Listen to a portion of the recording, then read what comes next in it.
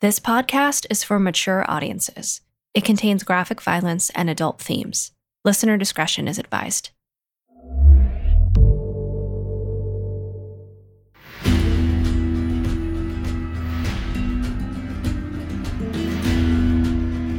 Realm presents Blood and Gold, starring Richard Cabral. Episode 1. July 1847, Trincheras, Sonora, Mexico. The Mexican-American War rages on. The United States has annexed Texas and continues to expand west toward the Pacific coast, relentlessly seizing land that Mexico claims as its own. American forces have even invaded Mexico's heartland to force Mexico to surrender the disputed territories. This is the world into which Joaquin Murrieta was born, and this is his story.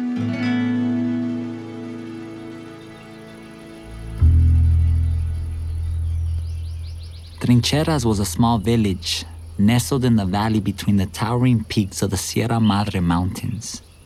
In those days, most of the men from our town were off fighting against the United States intervention.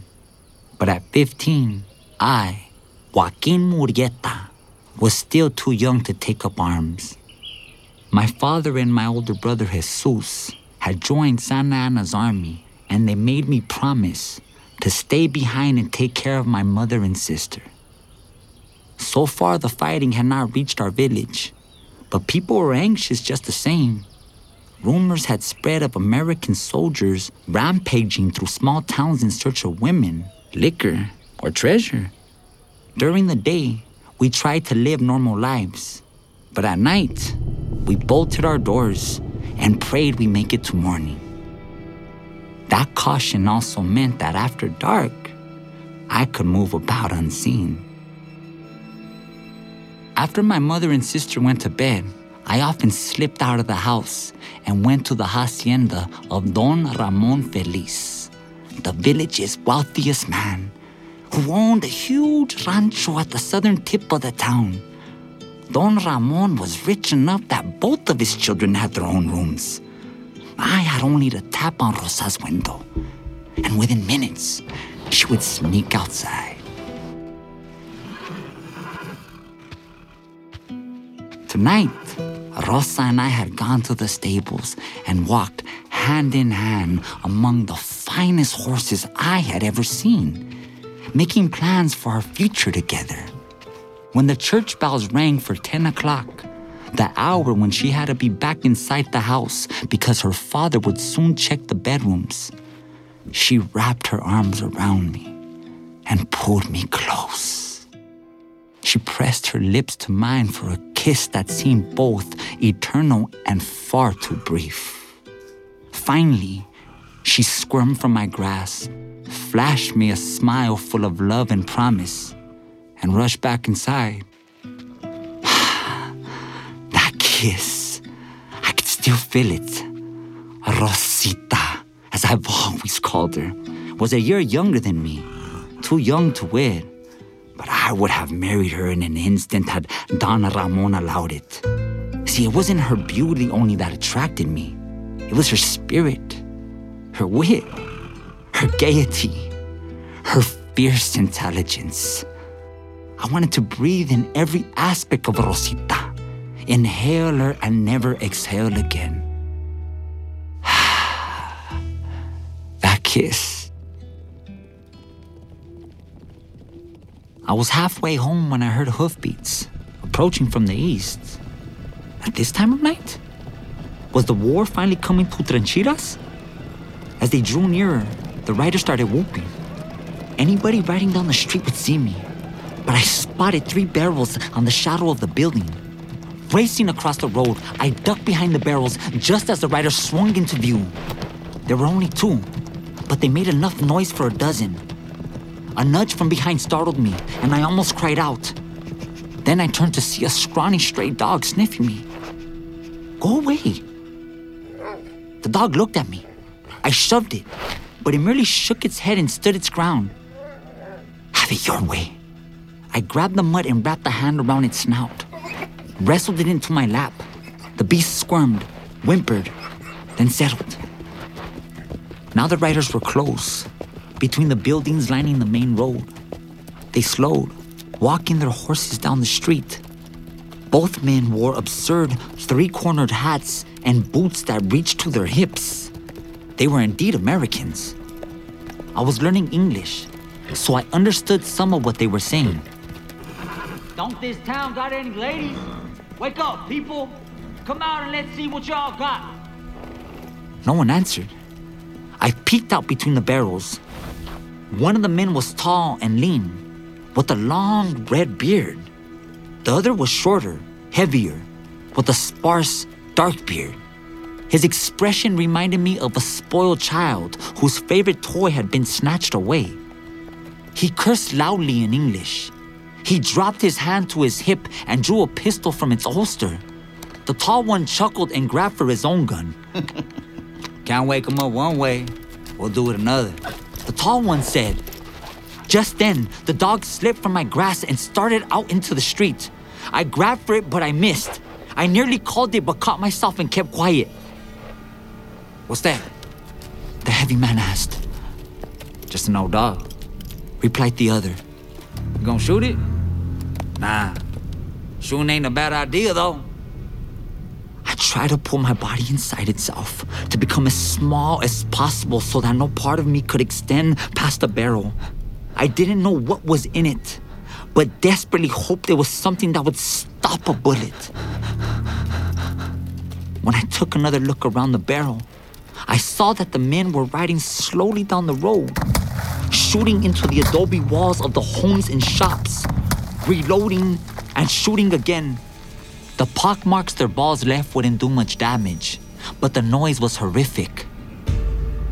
Finally, a door opened in one of the long adobe buildings, and Abuela Espinosa emerged. She wasn't really my grandmother, but one of the oldest women in the village, and she treated everyone as if we were all her grandchildren. She had straw-like gray hair and a face as wrinkled as a dry fruit. She gripped her walking stick in one bony fist and screamed at the Americans. ¿Qué están haciendo? No hay soldados aquí para pelear. Váyanse! The men glanced at each other. It was obvious they didn't understand a word that she was saying. I could have translated. There are no soldiers here for you to fight. Go away. But if I had stepped out of my hiding, I'd probably earn a bullet for my trouble. You got any daughters, old hag? Or granddaughters? Lárganse ahora! Abuela approached the riders and shook her stick at them, shouting, Váyanse! Go now! As she jabbed the tall soldier's horse in the snout, the horse reared back, startled, nearly throwing its rider, who fired his pistol. The shot caught her in the forehead. She dropped to her knees, and the stick fell from her hand. Blood spattered the stick as she swayed from side to side. From behind her, someone else stepped outside. It was Pepe, her grandson, a boy of 9 years. Abuela, son hombres malos. Come back inside. She swiveled toward him. The boy's mouth dropped open at the sight of her ruined face. Tears welled in his eyes. There were 2 more shots, one from each man. Abuela and Pepe both dropped to the blood-soaked earth and were still. The men swung their horses around and galloped out the way they had come. I came from behind the barrels. Up and down the street, other doors opened and people, mostly women and children, all that was left in the town, came out. Within minutes, wails and cries echoed through the night.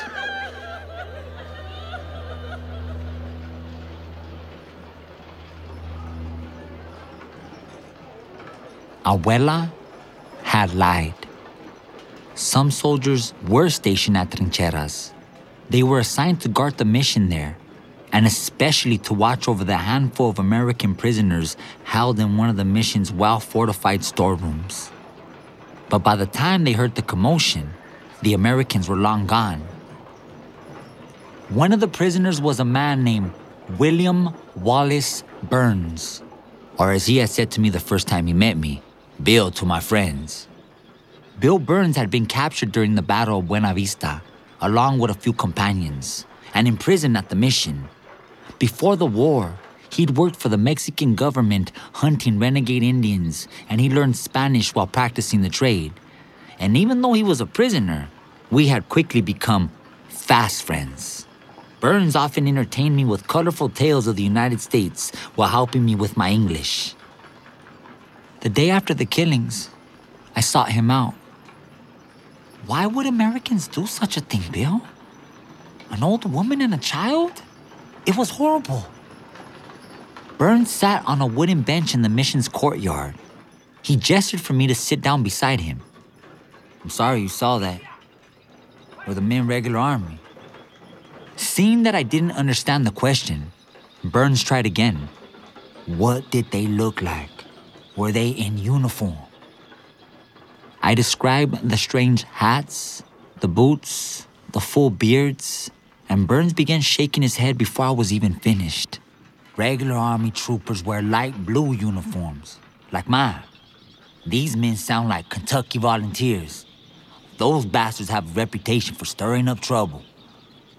But if they're not with the army, many states have sent their own volunteer units to help in the war effort. Some are less professional than others, obviously. Your general should send them all home. This war shouldn't even be fought. I mean, I can't argue with that. I mean, like most wars, I reckon it's over land and wealth. And those that have most land have most wealth. And those that don't, I mean, they get the short end of the stick. They do the fighting and dying for the benefits of others, who usually stay far away from that battlefield. I fought back tears. But to slaughter Abuela and Pepe? Like they were dogs?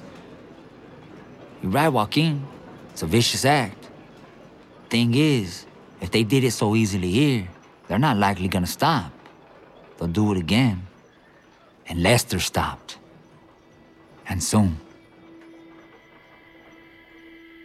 When I tapped on Rosita's window that night, she appeared almost instantly and shushed me. A few minutes later, she came out of the house and into my arms. I kissed her cheeks, her hair, her nose, her lips. Finally, she spoke. Shall we ride? Riding came to her as naturally as breathing. She had been raised in the saddle and had taught me most of what I knew about horses. Let's walk instead, I suggested. There's so much I want to talk to you about. She took my hand and we set off. The bright moon illuminated the tall stalks of the yuccas and the round shapes of the creosote bush and mesquite. We could walk for hours and never leave her father's lands. Joaquin, I heard about Abuela and Pepe. You were there? I was on my way home from seeing you. I heard men riding in and I hid behind some barrels. I saw the whole thing. ¿Qué horror? Are you all right? They never saw me. I'm fine. But if they come back, they won't. The soldiers rode out after them today. And you'll never believe it. Bill Burns went with them. The American prisoner? The one you're so taken with? He's my friend. I'm almost jealous of him.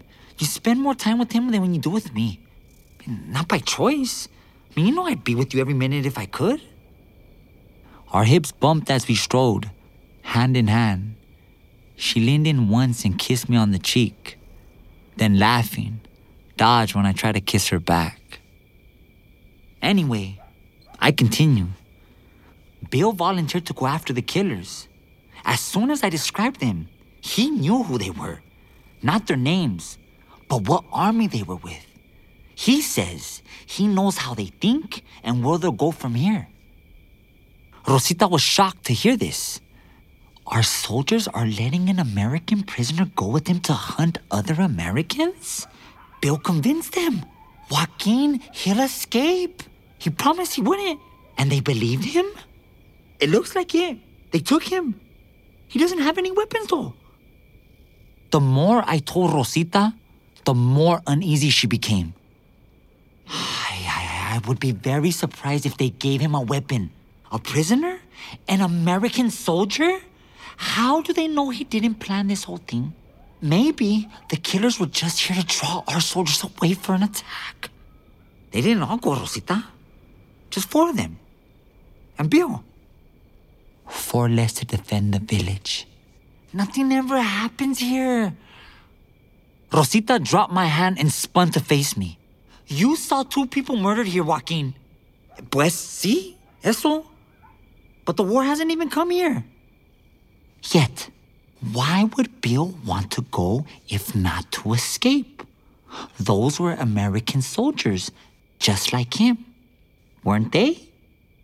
Bill says they weren't part of General Taylor's army. They were... something else. I forgot the word. Rosita shook her head.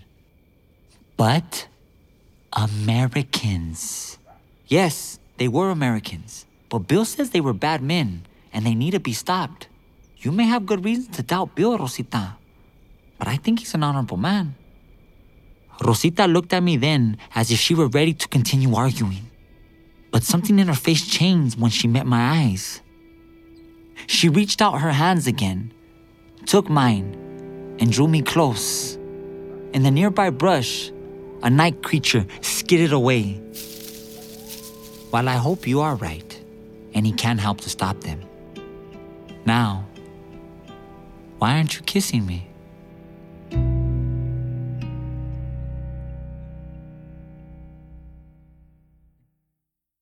Two days later, I had just finished school for the day when I heard commotion outside the mission grounds. I hurried to the gate and saw 7 horses coming up the road. 5 carried people I knew, 4 soldiers from the mission, and Burns. The other 2 horses I'd seen once before, but the men who'd ridden them were now draped over their backs, arms hanging down on one side and legs on the other. I watched them approach. Burns brought his horse to a stop and dismounted. He called out to me and motioned me over. You're the only one who saw the killings, Joaquin. Can you identify these men as murderers? He led me to the bodies. They were both clad in uniforms, similar to the ones I had seen that night. Burns grabbed one man's hair and raised him enough for me to see his face. It was the heavyset man with the short, dark beard, easily recognized, despite the gruesome hole that had caved in his left eye. Finally, I spoke. Yes, that's one of them. Burns moved to the other. I knew even before he lifted the man who it was. The red hair was a giveaway. That's the man who shot Abuela, I told Bill. I think the other one shot Pepe, but they both fired at once, so I'm not certain. You sure? Burns asked. That's them. Burns turned and nodded to the 4 Mexican soldiers. Well, boys, looks like we done good. These are the murderers. Corporal Alejandro de Santis turned to me. Your friend Bill is quite the tracker. There were times we'd have lost him, but he always picked up the trail. And when we finally had them surrounded, the big one broke away, and Bill stopped them, unarmed, and broke the bastard's neck with his bare hands. He was gonna get away. I did what I had to do. He plays it down, DeSantis told me. But it's true. It's not for him. These killers might have escaped. Thank you for identifying these men, Joaquin. Now we need to bury them. They're beginning to stink. One of the DeSantis men grumbled. Ya apestaban cuando los encontramos. Stink more then, DeSantis answered. I asked the corporal if the killers would be buried in our cemetery. Murderous scum like them? No. Unmarked graves in the desert for these 2. The soldiers turned the horses over to me to groom and put away. Burns came over to thank me, and I asked what would become of him now. It's back to lockup for me. Even though you caught the killers of Abuela and Pepe? That was the deal, Joaquin. I watched as DeSantis walked him back towards the locked mission storerooms where the prisoners were kept. Burns kept his head up and his shoulders square. He might have been a prisoner, but he looked every bit of a free man. Because a storm had left the earth sodden, Rosita and I took refuge in one of her father's barns instead of walking or riding on the grounds. She had brought out her rosewood guitar and sat up against the wall, strumming it and humming Mexican love songs. While I lay with my head on her outstretched legs, the barn walls shut out the rest of the world, and I would have stayed there with her forever if I could. Rosita suddenly stopped strumming. "It's just so unfair." "What is?" I asked, opening my eyes. "Bill, you were right about him. He is a good man, a man of honor. The village needed justice for the murder of Pepe and Abuela. He helped us all, and in return, he's locked up just like before." Arguing with Rosita was pointless. I'd never known anyone with such a quick mind. She could argue circles around me. "I give up. You're right. It is unfair to keep him locked up. But what's to be done about it?" This, as it turned out, was exactly the wrong thing to say.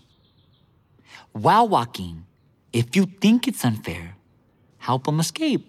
Help him? That's what I said. Rosita began strumming again.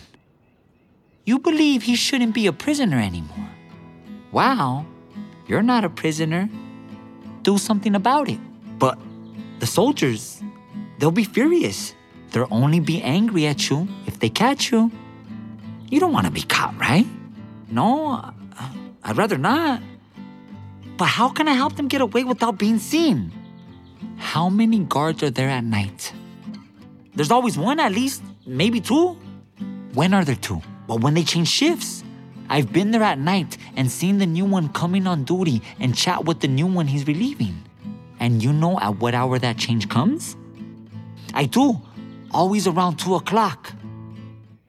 Rosita bumped my head with her guitar. "Ow! What are you doing out so late? Going home after seeing you? Usually, you leave here at 10. I don't always go straight home. Usually I'm too excited to sleep. And you stop at the mission? Sometimes." "Wow, if you want to help Bill escape, you need to do something about the guards, right?" "Yes, but what?" Rosita set the guitar aside and shifted her legs. I sat up, allowing her to rise. She crossed the barn and stopped at a cabinet containing medical supplies for the livestock. I might have just the thing. 3 nights later, the scant light of a new moon barely broke through the cloud cover. I had enlisted the help of Manuel Duarte, my cousin. Manuel was almost a decade older than me. He had been working as a vaquero when a rope cow made a sudden lurch, and Manuel's rope crushed his finger against his saddle horn. What was left of the finger had been hurriedly amputated. Ever since, the men he worked with called him Tres Dedos. He was a bear of a man with long, unkempt black hair framing a pitted, scarred face. His brow jutted over his eyes like a shelf. His nose was broad, his lips thick, more accustomed to sneers than smiles. He had a neckline like a bull and was physically stronger than anyone I had ever known. He had been away fighting Americans in the war, but because he was also related to Abuela and Pepe, the army had relieved him from duty so he could attend their funerals. When I had told him about Burns' role in catching the killers, Tres Dedos hadn't been moved. He was glad the killers had been caught, but to him, Burns was just another enemy soldier. When I pressed, and when I described my plan, Rosita's plan, Tres Dedos became interested, if only for the daring involved. We slipped through the darkness onto the mission grounds, as I had done many times before, and into the kitchen. Tres Dedos stood watch outside the door, while I lit some candles and brewed a pot of strong, hot chocolate. When it was done, The rich aroma filled the space.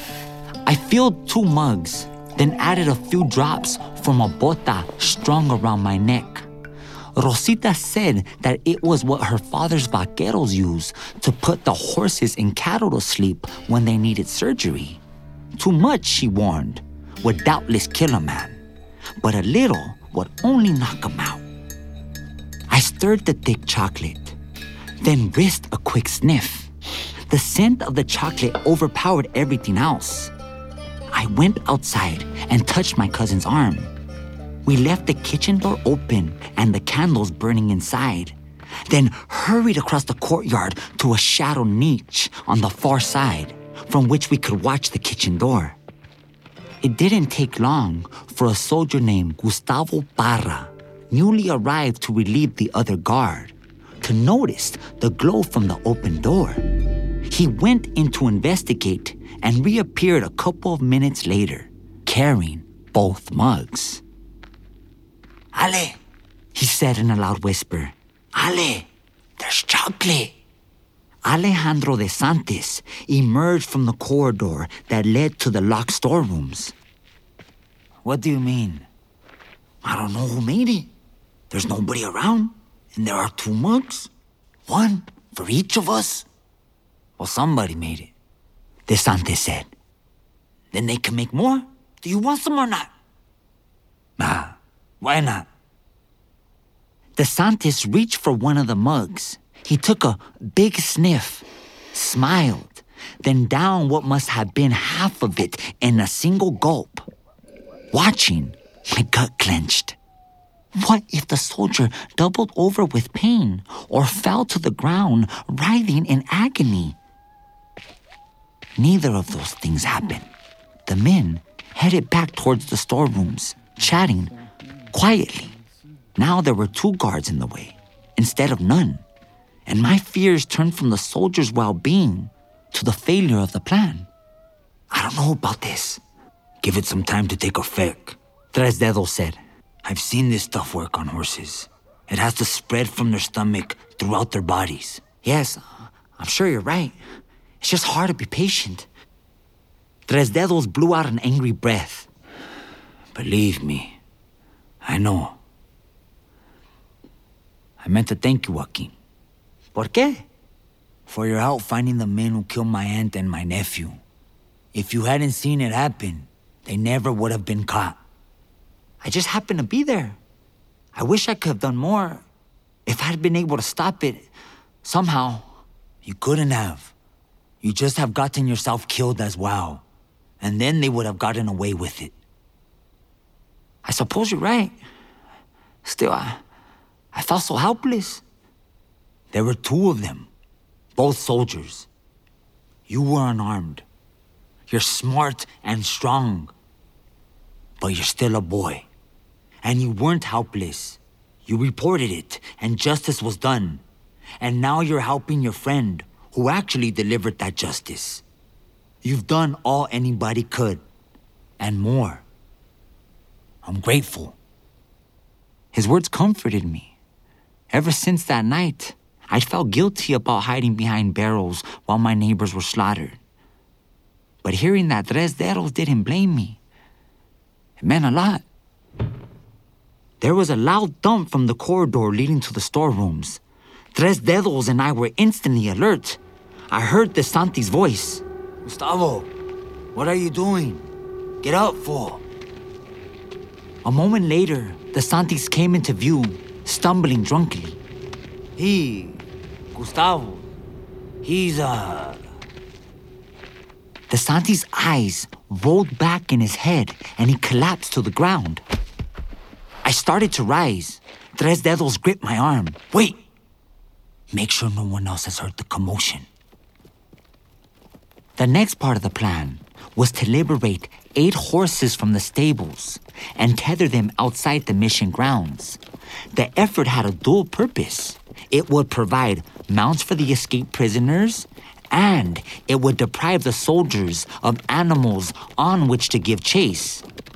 I really just wanted to release Burns, but Rosita and I hadn't been able to come up with a way just to do only that. Rather than to make Burns languish in captivity, we just have to let all the Americans go. Waiting was excruciating. What if one of the priests came out to investigate the noise? Nobody did, though. Finally, Tres Dedos gave me a nod. Vámonos. Cautiously, we crossed the courtyard. The Santis slumbered away. We stepped around him and into the corridor, where lantern light showed Para slumped against the wall, mouth hanging open and a thin line of spittle descending from it. I went to the barred window of the storeroom door. Bill! Joaquin? Bill replied at once. What's going on out there? We're getting you out, Bill. Where is the key to the door? Par should have it. Alice's shift hasn't started yet, and the guards always pass it over when they change shift. Tres Dedos was already searching the sleeping soldier. Get ready to go, Bill, I said. Your friends, too. There are 8 horses waiting for you, and everybody's asleep here. What do you mean? You did this? Yes. You don't deserve to stay locked up in here. Not after catching those killers. Go back to America. Just please, make sure your friends don't come back to the village. You have no enemies here. Joaquin, this is crazy. What if you're caught? If you hurry, we won't be. Tres Dedos came towards the door, carrying a brass ring with 3 keys on it. Los tengo. It must be one of these. The first key didn't fit the lock, and then the second went in, but wouldn't turn. Finally, the third one turned, and the door swung open. Grab anything you want to keep, boys. Burns told his fellow prisoners. Appears we're going home. The other men in the storeroom rustled around, collecting belongings, tugging on boots. Hurry, I urged. I don't know how long they'll sleep. The prisoners hurried out one by one, following Tres Dedos down the shadowed corridor. Burns grasped my hand in a firm grip. I don't know how you did this, Joaquin, but I appreciate it. Say, why don't you come with us? I can't leave Rosita. She's my world. You're what we call a hopeless romantic, Joaquin. That's not a bad thing to be. I'm a Mexican. Romance is in our blood. Well, I have a feeling we'll see each other again, somewhere down the trail. I hope so. I wanted to say something more, but Para moaned and shifted position. Had Manuel's jostling wakened him? The soldier's eyes fluttered. Go, I told Bill. Follow Tres Dedos. I'll take care of Para. The Americans moved quickly out of the corridor and out of sight. I stood there, watching Para, not sure how to fulfill my promise. I couldn't kill the man. Not only would it be wrong, but it would raise a bigger stink and ensure that the escaped prisoners had to be tracked down and punished. But Para was moving around. He raised a hand to his chin and wiped it. Blinked a few times. I made a sudden decision and rushed down the corridor in the opposite direction from the prisoners. Around the first corner, I slapped the wall hard with both hands and stopped, peeking back toward the soldier. At the sound, Para lurched to his feet, unsteady as a man 3 days drunk. He spun awkwardly in my direction, then noticed the open door. ¿Qué? ¿Quién está ahí? I slapped the wall once more, then raced toward an open doorway, hitting the walls to try to sound like several people. Para stumbled after me, calling. Come back! Stop! After that, it was almost too easy. I passed through a doorway that led into a secluded prayer yard. I scrambled up a low adobe wall, then pulled myself up onto the roof of the chapel. Each time, I slowed to let Para almost catch up and made enough noise to make Para think he was still chasing all the prisoners. The wall around the prayer yard stopped him short. He tried to climb it, but either the drugged chocolate or his own lack of strength held him to the earth. He soon gave up and retraced his steps. I dropped down from the roof on the far side of the chapel. I entered through another door, then hurried into the kitchen. Heading out the main door, I saw Para trying to rouse the Santis. I yawned and rubbed my eyes. What's going on? I asked. Para glanced up, confused. His voice was thick, as if he had sand in his throat. Yeah, you're the Murieta boy, aren't you? What are you doing here so late? I couldn't sleep. Neither could Padre Escalante. We were talking and he wanted some hot chocolate, so I made us some. I left it to cool for a few minutes, and when I came back, it was gone. Oh, that was your chocolate. And Padre Escalante's, he's gone back to bed now, though. It was. I didn't like it. Ale drank his own and most of mine, and now I can't wake him. What are you saying? Someone drugged it? And the prisoners are gone. Para cried, as if he had just remembered. They've escaped. I need to sound the alarm. Joaquin, can you ready the men's horses? I don't think the prisoners could have gone far, so we can still catch them. Of course, I said. I'll have them ready by the time you rouse the troops. I went to the stable, which now contained only 3 old mares. One of them lame, the other 2 in their dotage, and a burro. I didn't bother saddling them. Instead, I took a seat on a hay bale and waited to see the looks on the soldiers' faces when they arrived. I wasn't disappointed.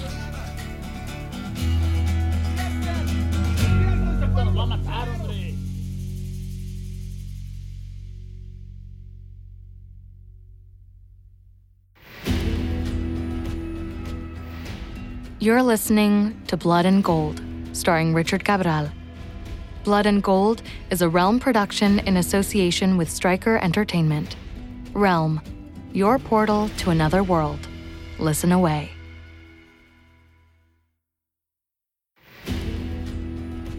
Blood and Gold stars Richard Cabral, based on the novel Blood and Gold, The Legend of Joaquin Murieta by Jeffrey J. Marriott and Peter Murieta.